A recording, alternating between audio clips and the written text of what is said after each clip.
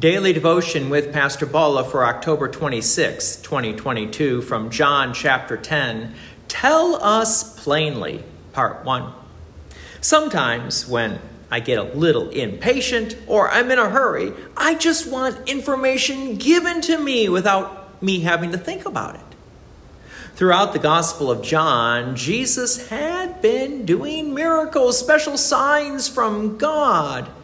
Jesus did not go around Jerusalem wearing a t-shirt that said, I am the Messiah.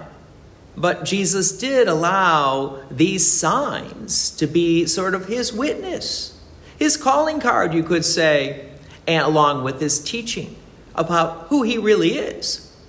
But the religious leaders seemed to be getting a little impatient and wanted to know, yes or no, is Jesus the Christ, the Messiah, or not? So let's continue the narrative from John chapter 10, verse 22. At that time, the feast of dedication took place at Jerusalem. It was winter, and Jesus was walking in the temple, in the colonnade of Solomon.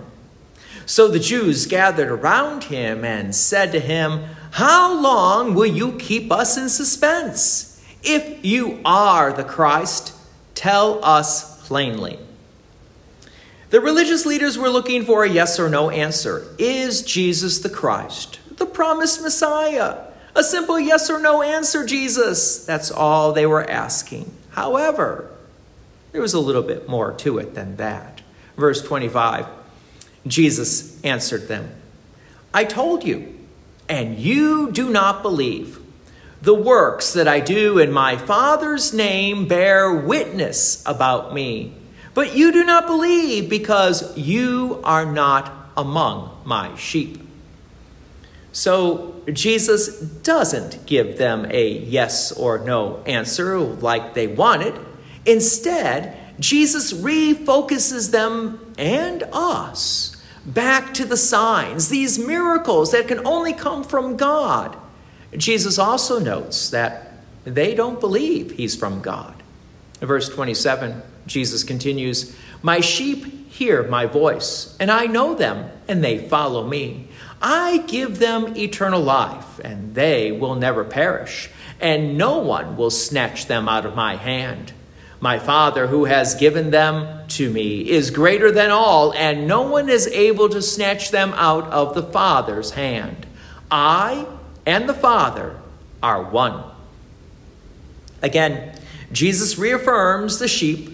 Sheep are those who believe and trust in Jesus Christ and believe that word of God, that word of Jesus. We also have a wonderful, comforting message here that no one can snatch us believers, us sheep, from God the Father's hand. No one can take that faith away from us. However, unfortunately, we can give up the faith like many of the Pharisees who refused to listen to God's word.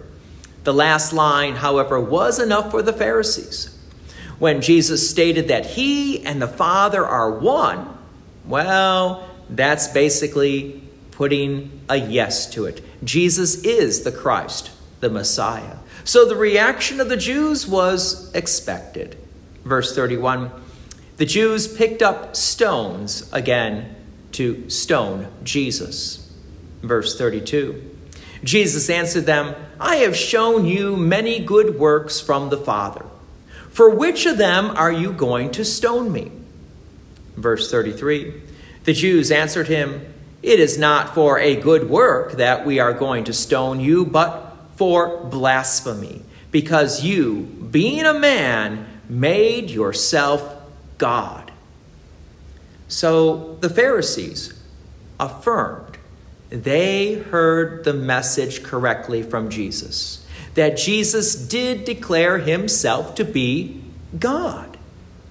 So these people were going to ignore all the miracles, all the signs that were being done by Jesus, so that they were now preparing to execute Jesus by throwing stones at him. They heard the message, but they didn't believe. Oh, by the way, this was, again, just like Jesus said. They don't believe.